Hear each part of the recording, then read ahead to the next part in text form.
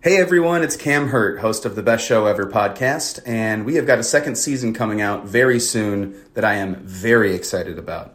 We've got some very cool special guests, including musical acts that we all love, like Karina Reichman, Daniel Donato, Jake Brownstein from Eggy, Rick and Peter from Goose, and many more. Tune in for new episodes dropping on Osiris Media March 5th on the Best Show Ever podcast. Osiris. Welcome to Wheels Off, a show about the messy reality of the creative life. I'm Rhett Miller.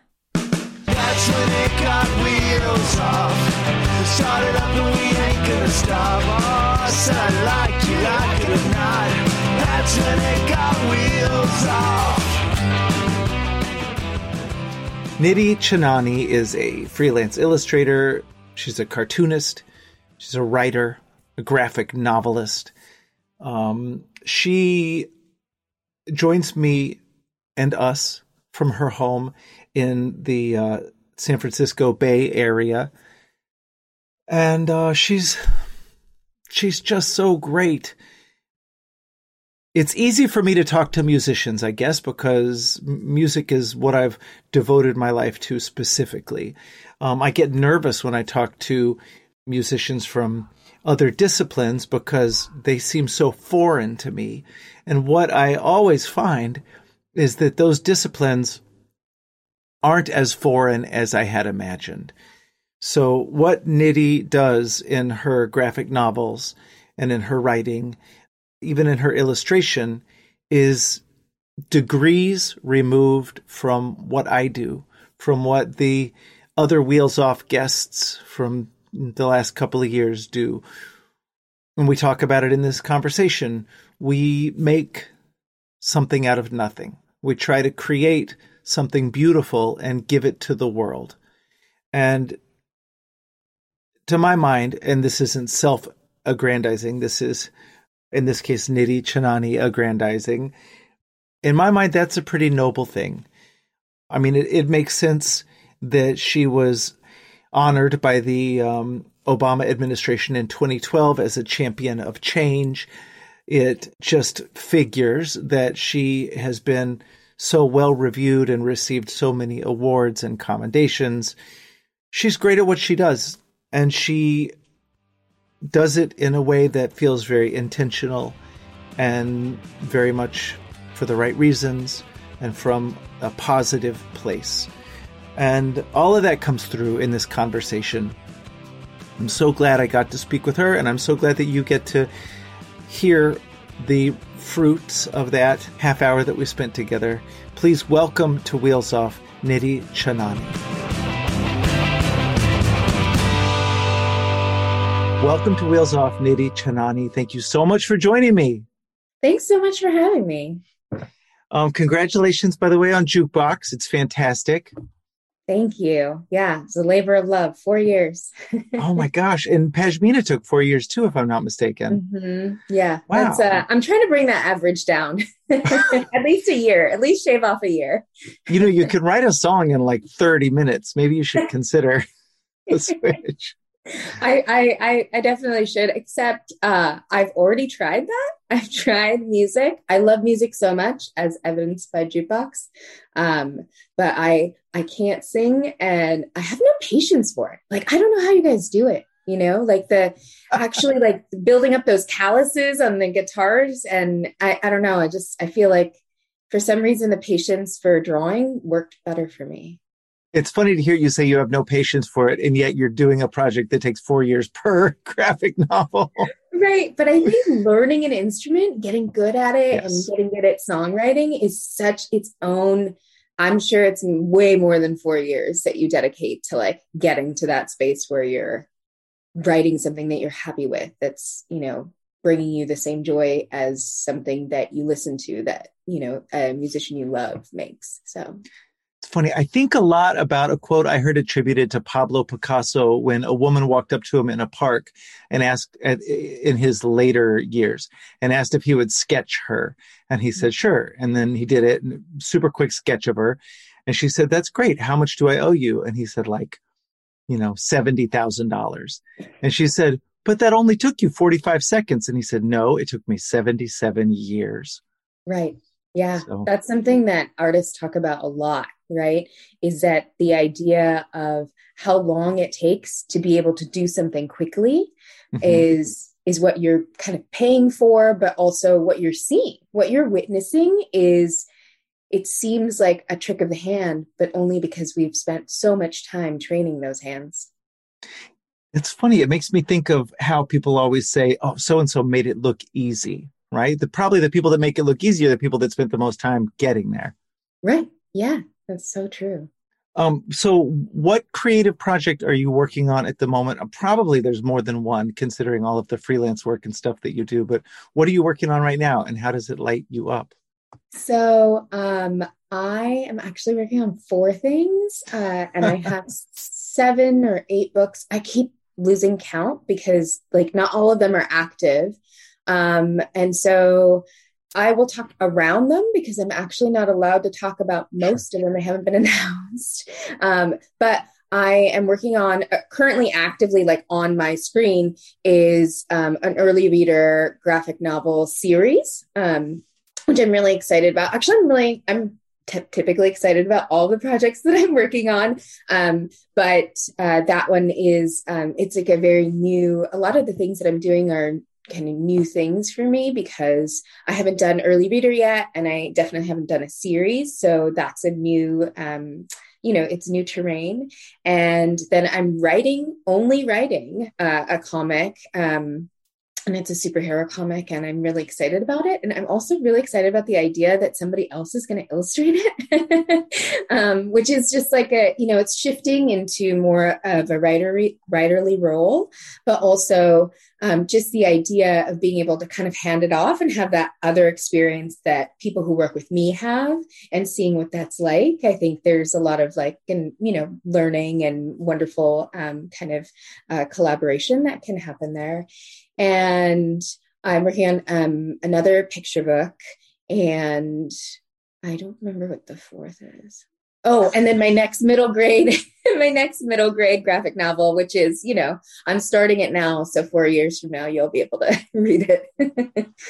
So. Wow, that's a lot. And it's so cool. And one thing that impresses me so much is the idea of the multidisciplined, approach that your career is but you've been doing both. And now to be able to do two such, seemingly disparate things, that's amazing.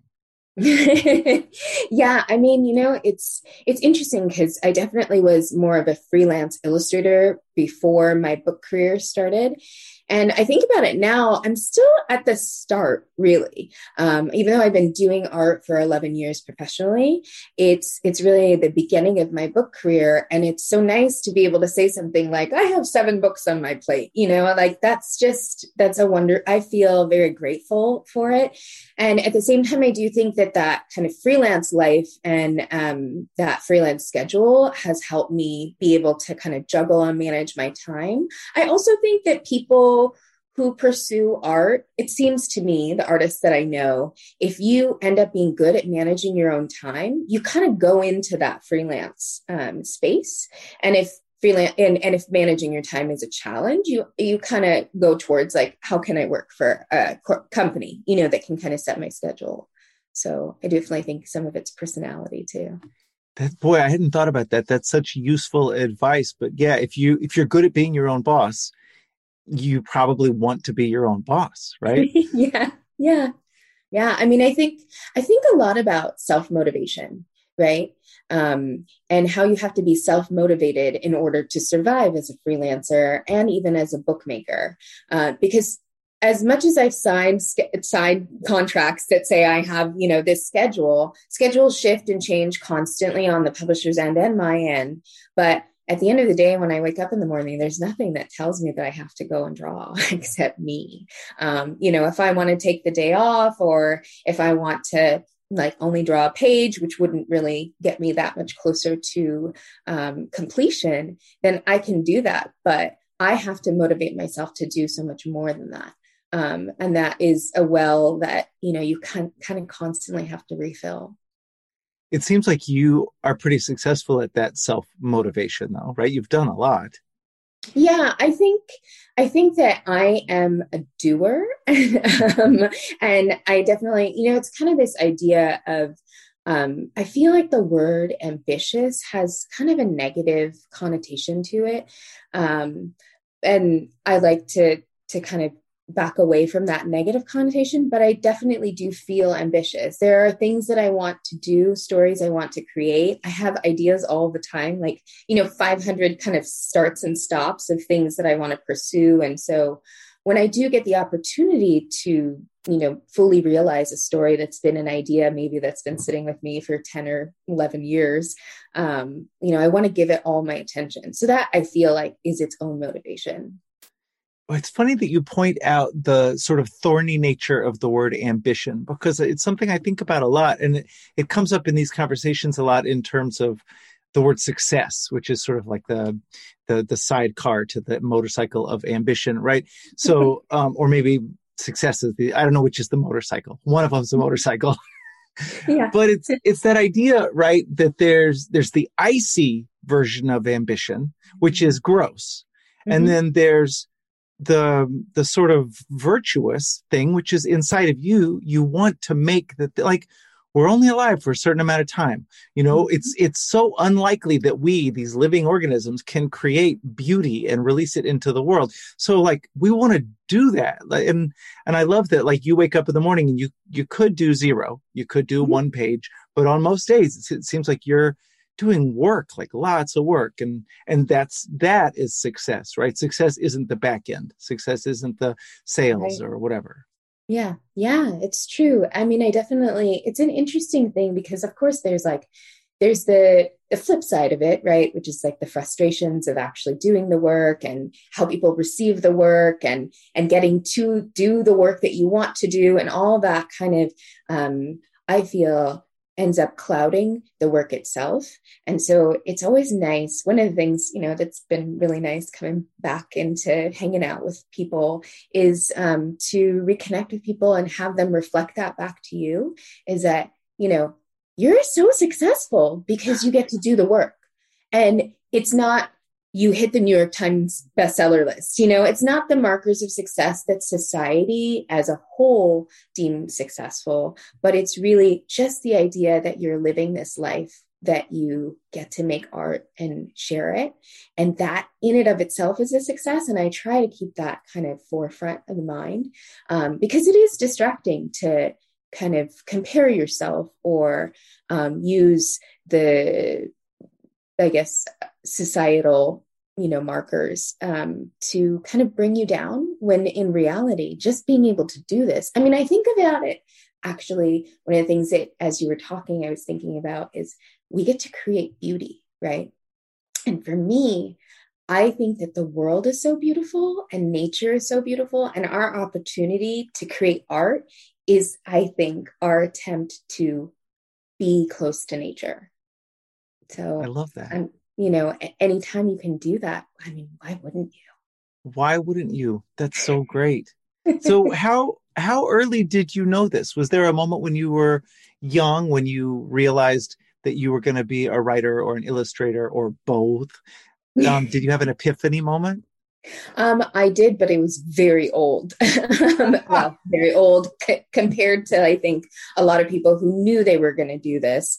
The idea of doing art as a job or writing as a job was so foreign to me. I was surrounded by very, very successful, kind of stereotypical Indian professions and pursuits, whether it's Ivy League, doctors, lawyers, engineers, that kind of like typical community. And so it was in my mid-20s when I first came across an artist that I absolutely loved who was doing it as a job. And it kind of blew my mind, because it was blogging was big then. And he wrote in his blog that one of the pieces that he created broke his website.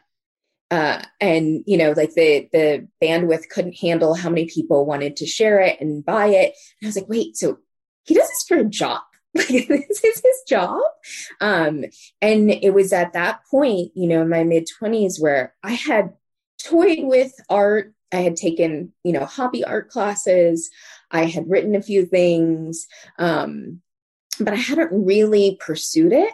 But it was the idea, just the sheer idea that that could be what I did every day of my life, that made me think about, well, what do I need to do to make this my life? And that's when I decided to enroll in art school, because, kind of growing up in that very studious, very regimented environment of how do you get to where you want to go? Well, you study it. And then I went to art school and dropped out because I realized that, studying is definitely helpful. And I don't have any bad feelings about the things that I learned and the things that I was exposed to in art school, but it wasn't fast enough for me. I felt like I had missed, all this time. And so when I left art school, I just started drawing every single day. And that's how I got better. Oh my God, I love that. I've got a 17-year-old son that's looking at colleges right now, and my wife is so mad because I was briefly like you. I went to Sarah Lawrence for like a semester, and then I was like, "What am I could go learn. I could go teach myself and be doing it. What am I waiting on?" But most people aren't lucky like that. Most people take time to figure it out. It's funny you say that it was so late, but in a way, once you figured it out, there was no lag. Yes. Yeah. So that's something that, kind of other people have pointed out to me, which I find helpful. Cause you see yourself so differently than other people do. Right. And I always thought, God, I was so late in figuring it out. But when I did figure it out, I had a lot more clarity because I had nonprofit jobs. I had been in the work world for a while.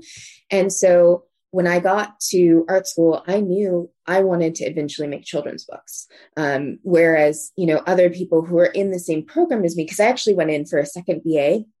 I didn't want to go into a master's program because I was like, I don't really know the basics. So I want to learn the basics.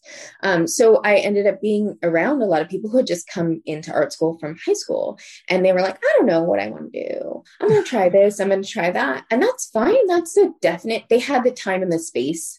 And they were the right age to be in that exploratory place. But I was like, no, I'm here. I want to learn light, color, theory, and then I want to make books. So in some ways, you're right. I got there, I got the skills that I needed, and I left. and then I really did, kind of pursue books with all my energy. So you brought up earlier the idea of the world puts up all these obstacles, right? And then we as well, just comparison that you mentioned, the societal markers that we hold ourselves up against and then use to beat ourselves up with or whatever. I just wonder, like for you, because I feel the impression I get from your work is that there's so much feeling that goes into it. It feels very empathetic and it feels very intentional. Like you're really trying to make something that feels real. Like you're trying to speak on a human level about the tricky things of life. And that's not easy. And it feels like you really have to put yourself in a vulnerable position to do that. And so I wonder, like, what have you figured out as far as those internally generated obstacles? How do you move past those on a daily basis? I keep using this sentence. I've been talking about kind of creativity and its challenges a lot with a crit group of mine, and I don't know if this is the exact answer, but the answer is in the text. Have you ever heard that?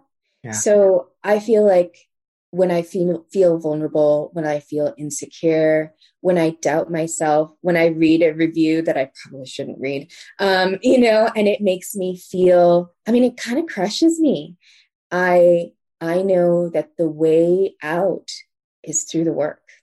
The only way through is to do it. And part of that is that some of the things that people might bring up or some of the feelings that I have, they're valid, right? I'm not so, in love with what I do or who I am to think that I'm not making mistakes, that every piece of art is an attempt, right? It's not perfect. It's constantly evolving. I'm constantly evolving and I'm learning. And so I take it in, but I don't let it stop me. And I think that's the key, right?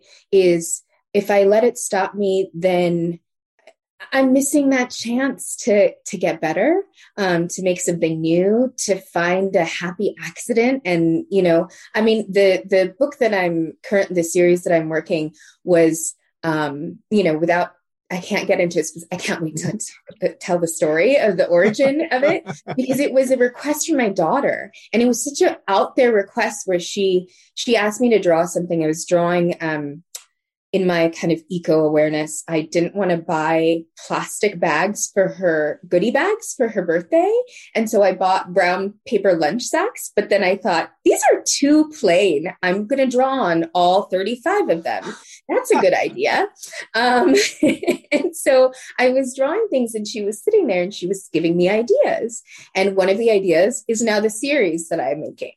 And so that if I had stopped, right, I would never have been able to see this thing that she asked me to make as a whole story. So, I think the answer and the way to solve it, and that's not always the case, right? Sometimes you just have to have those big feelings and like sit and go on a walk or go for a swim or do something different to change it up. But more often than not, I do feel like doing the work, because the work is kind of where it's all quiet, right? When you're actually making the work, I'm sure you feel this when you're actually playing the song at the point that you're making the song. That's like kind of this bubble of purity and love and joy. And that's what brings you back to it, is that feeling, I love that. And it comes up a lot in these conversations, is the idea of, it's funny. I used to think of it in terms of the work is therapy, which is, it's true and it's not true. But what comes up more often is this idea that the work is meditation, right? Like when you're making it, like even, and ironically for me, when I'm writing a song, usually I'm playing through a chord progression or, a piece over and over again, maybe 2 hours, 3 hours, as loud as I can. And in that time, it's kind of similar to what, like in transcendental meditation, they call the unified field. There's no thought. That's perfect.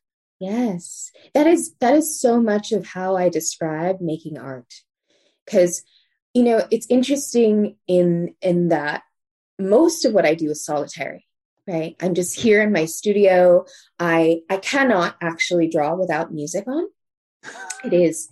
So sometimes when I'm like goofing off too much on the internet and answering too many emails or tweeting too much or whatever it is, like, why haven't I started my day? Why haven't I drawn? And I realize it's because I don't have music on. And as soon as I put music on, I really feel like it occupies that space in my brain that allows me to be free to roam in that landscape of meditation where the art, because I do feel like my brain will distract me.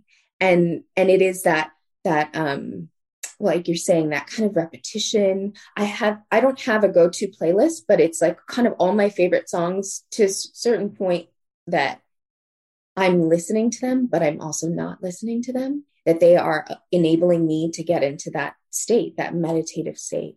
That's really wonderful. That's a wonderful place to be, I bet.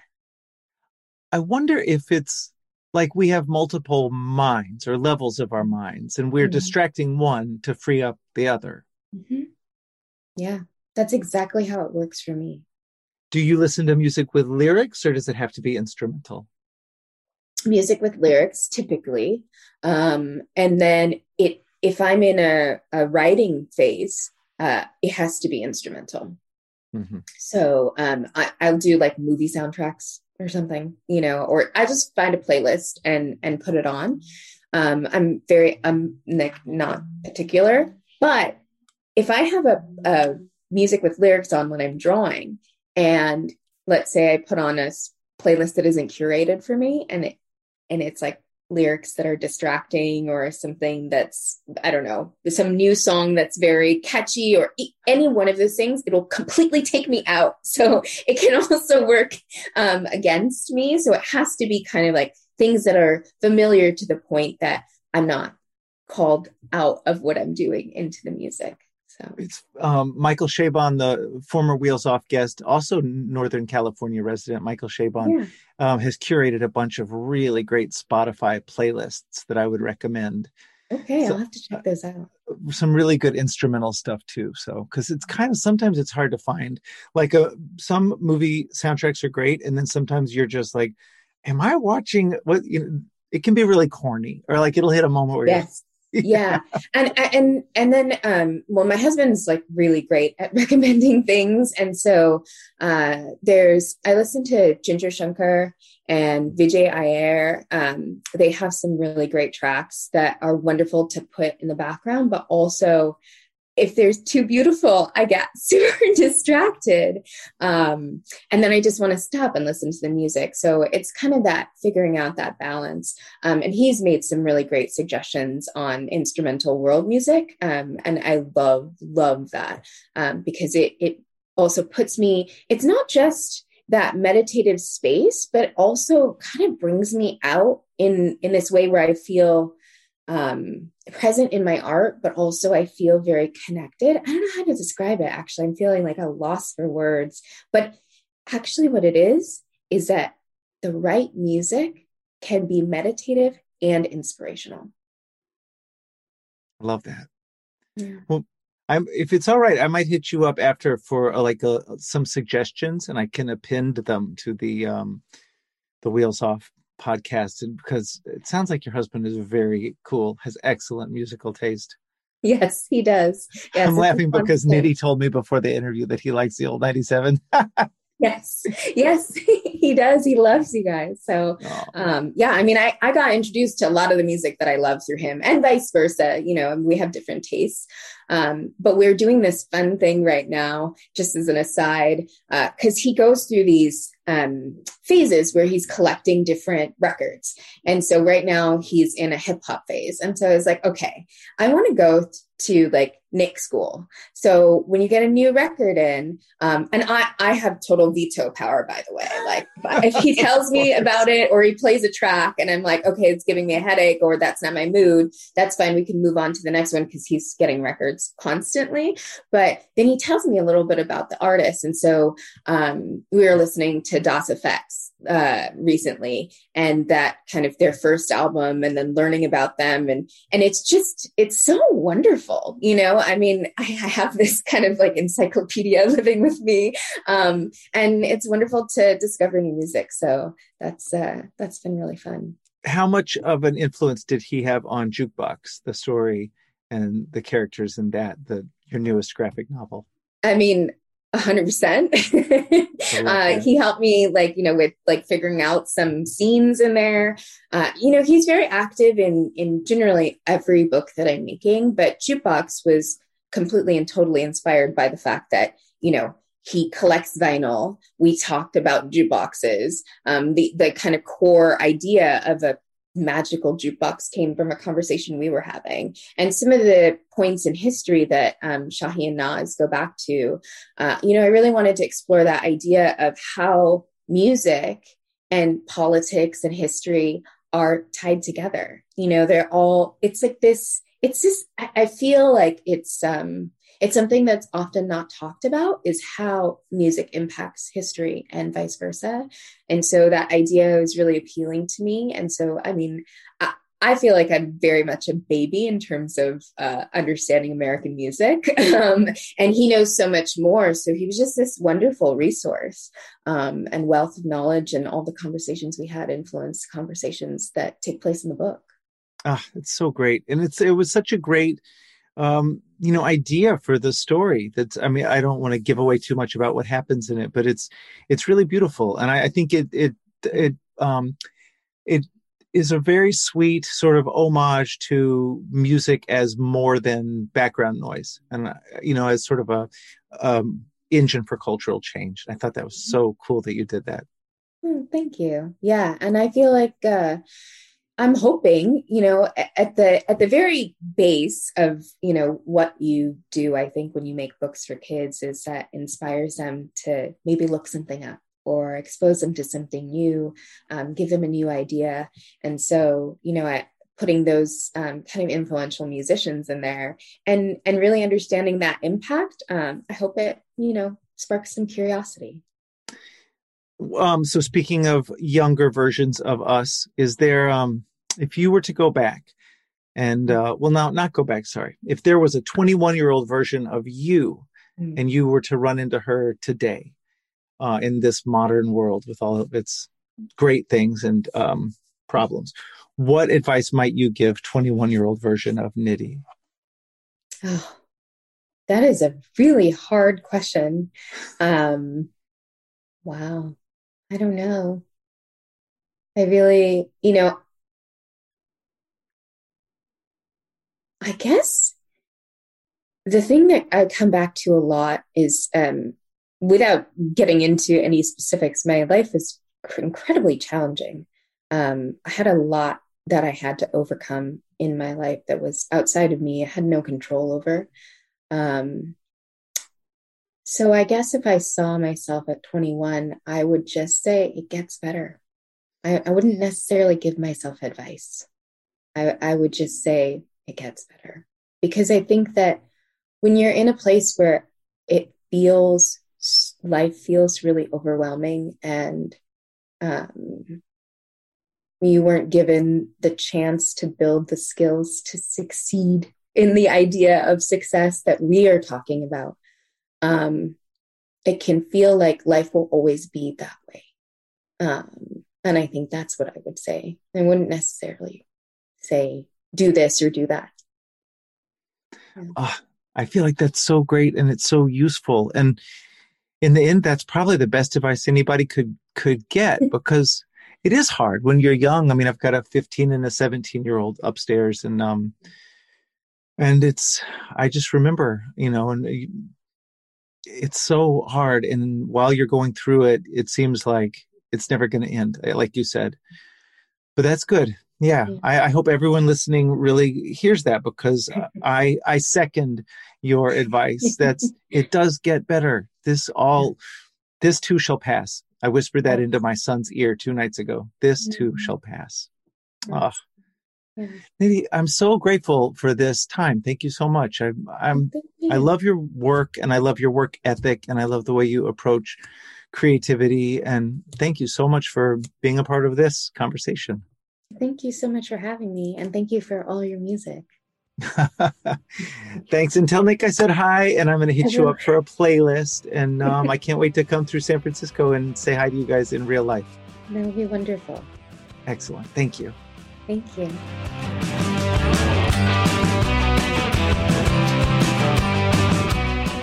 All right. Thank you so much for listening to Wheels Off. Please be sure to rate and review the show on iTunes. That helps us appear higher in the search results and lets other folks know that it's a cool podcast to listen to. Also, as the kids say, don't forget to subscribe on iTunes, Stitcher, Google Play, or anywhere else that you listen to shows like this, so that you never miss an episode. This has been Wheels Off, and I'm Rhett Miller, encouraging you to create every day.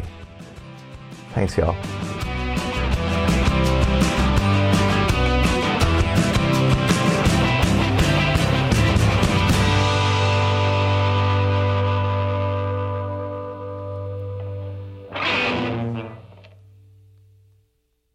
Osiris.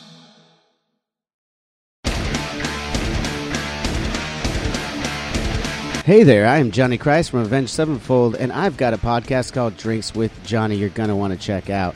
I sit down with a bunch of different people from all different walks of life, from professional wrestlers to actors, comedians, fighters, musicians, everything in between. I'm just looking to make some friends and have a good time doing it. So if that sounds like something you're into, go check out Drinks with Johnny, streaming everywhere now.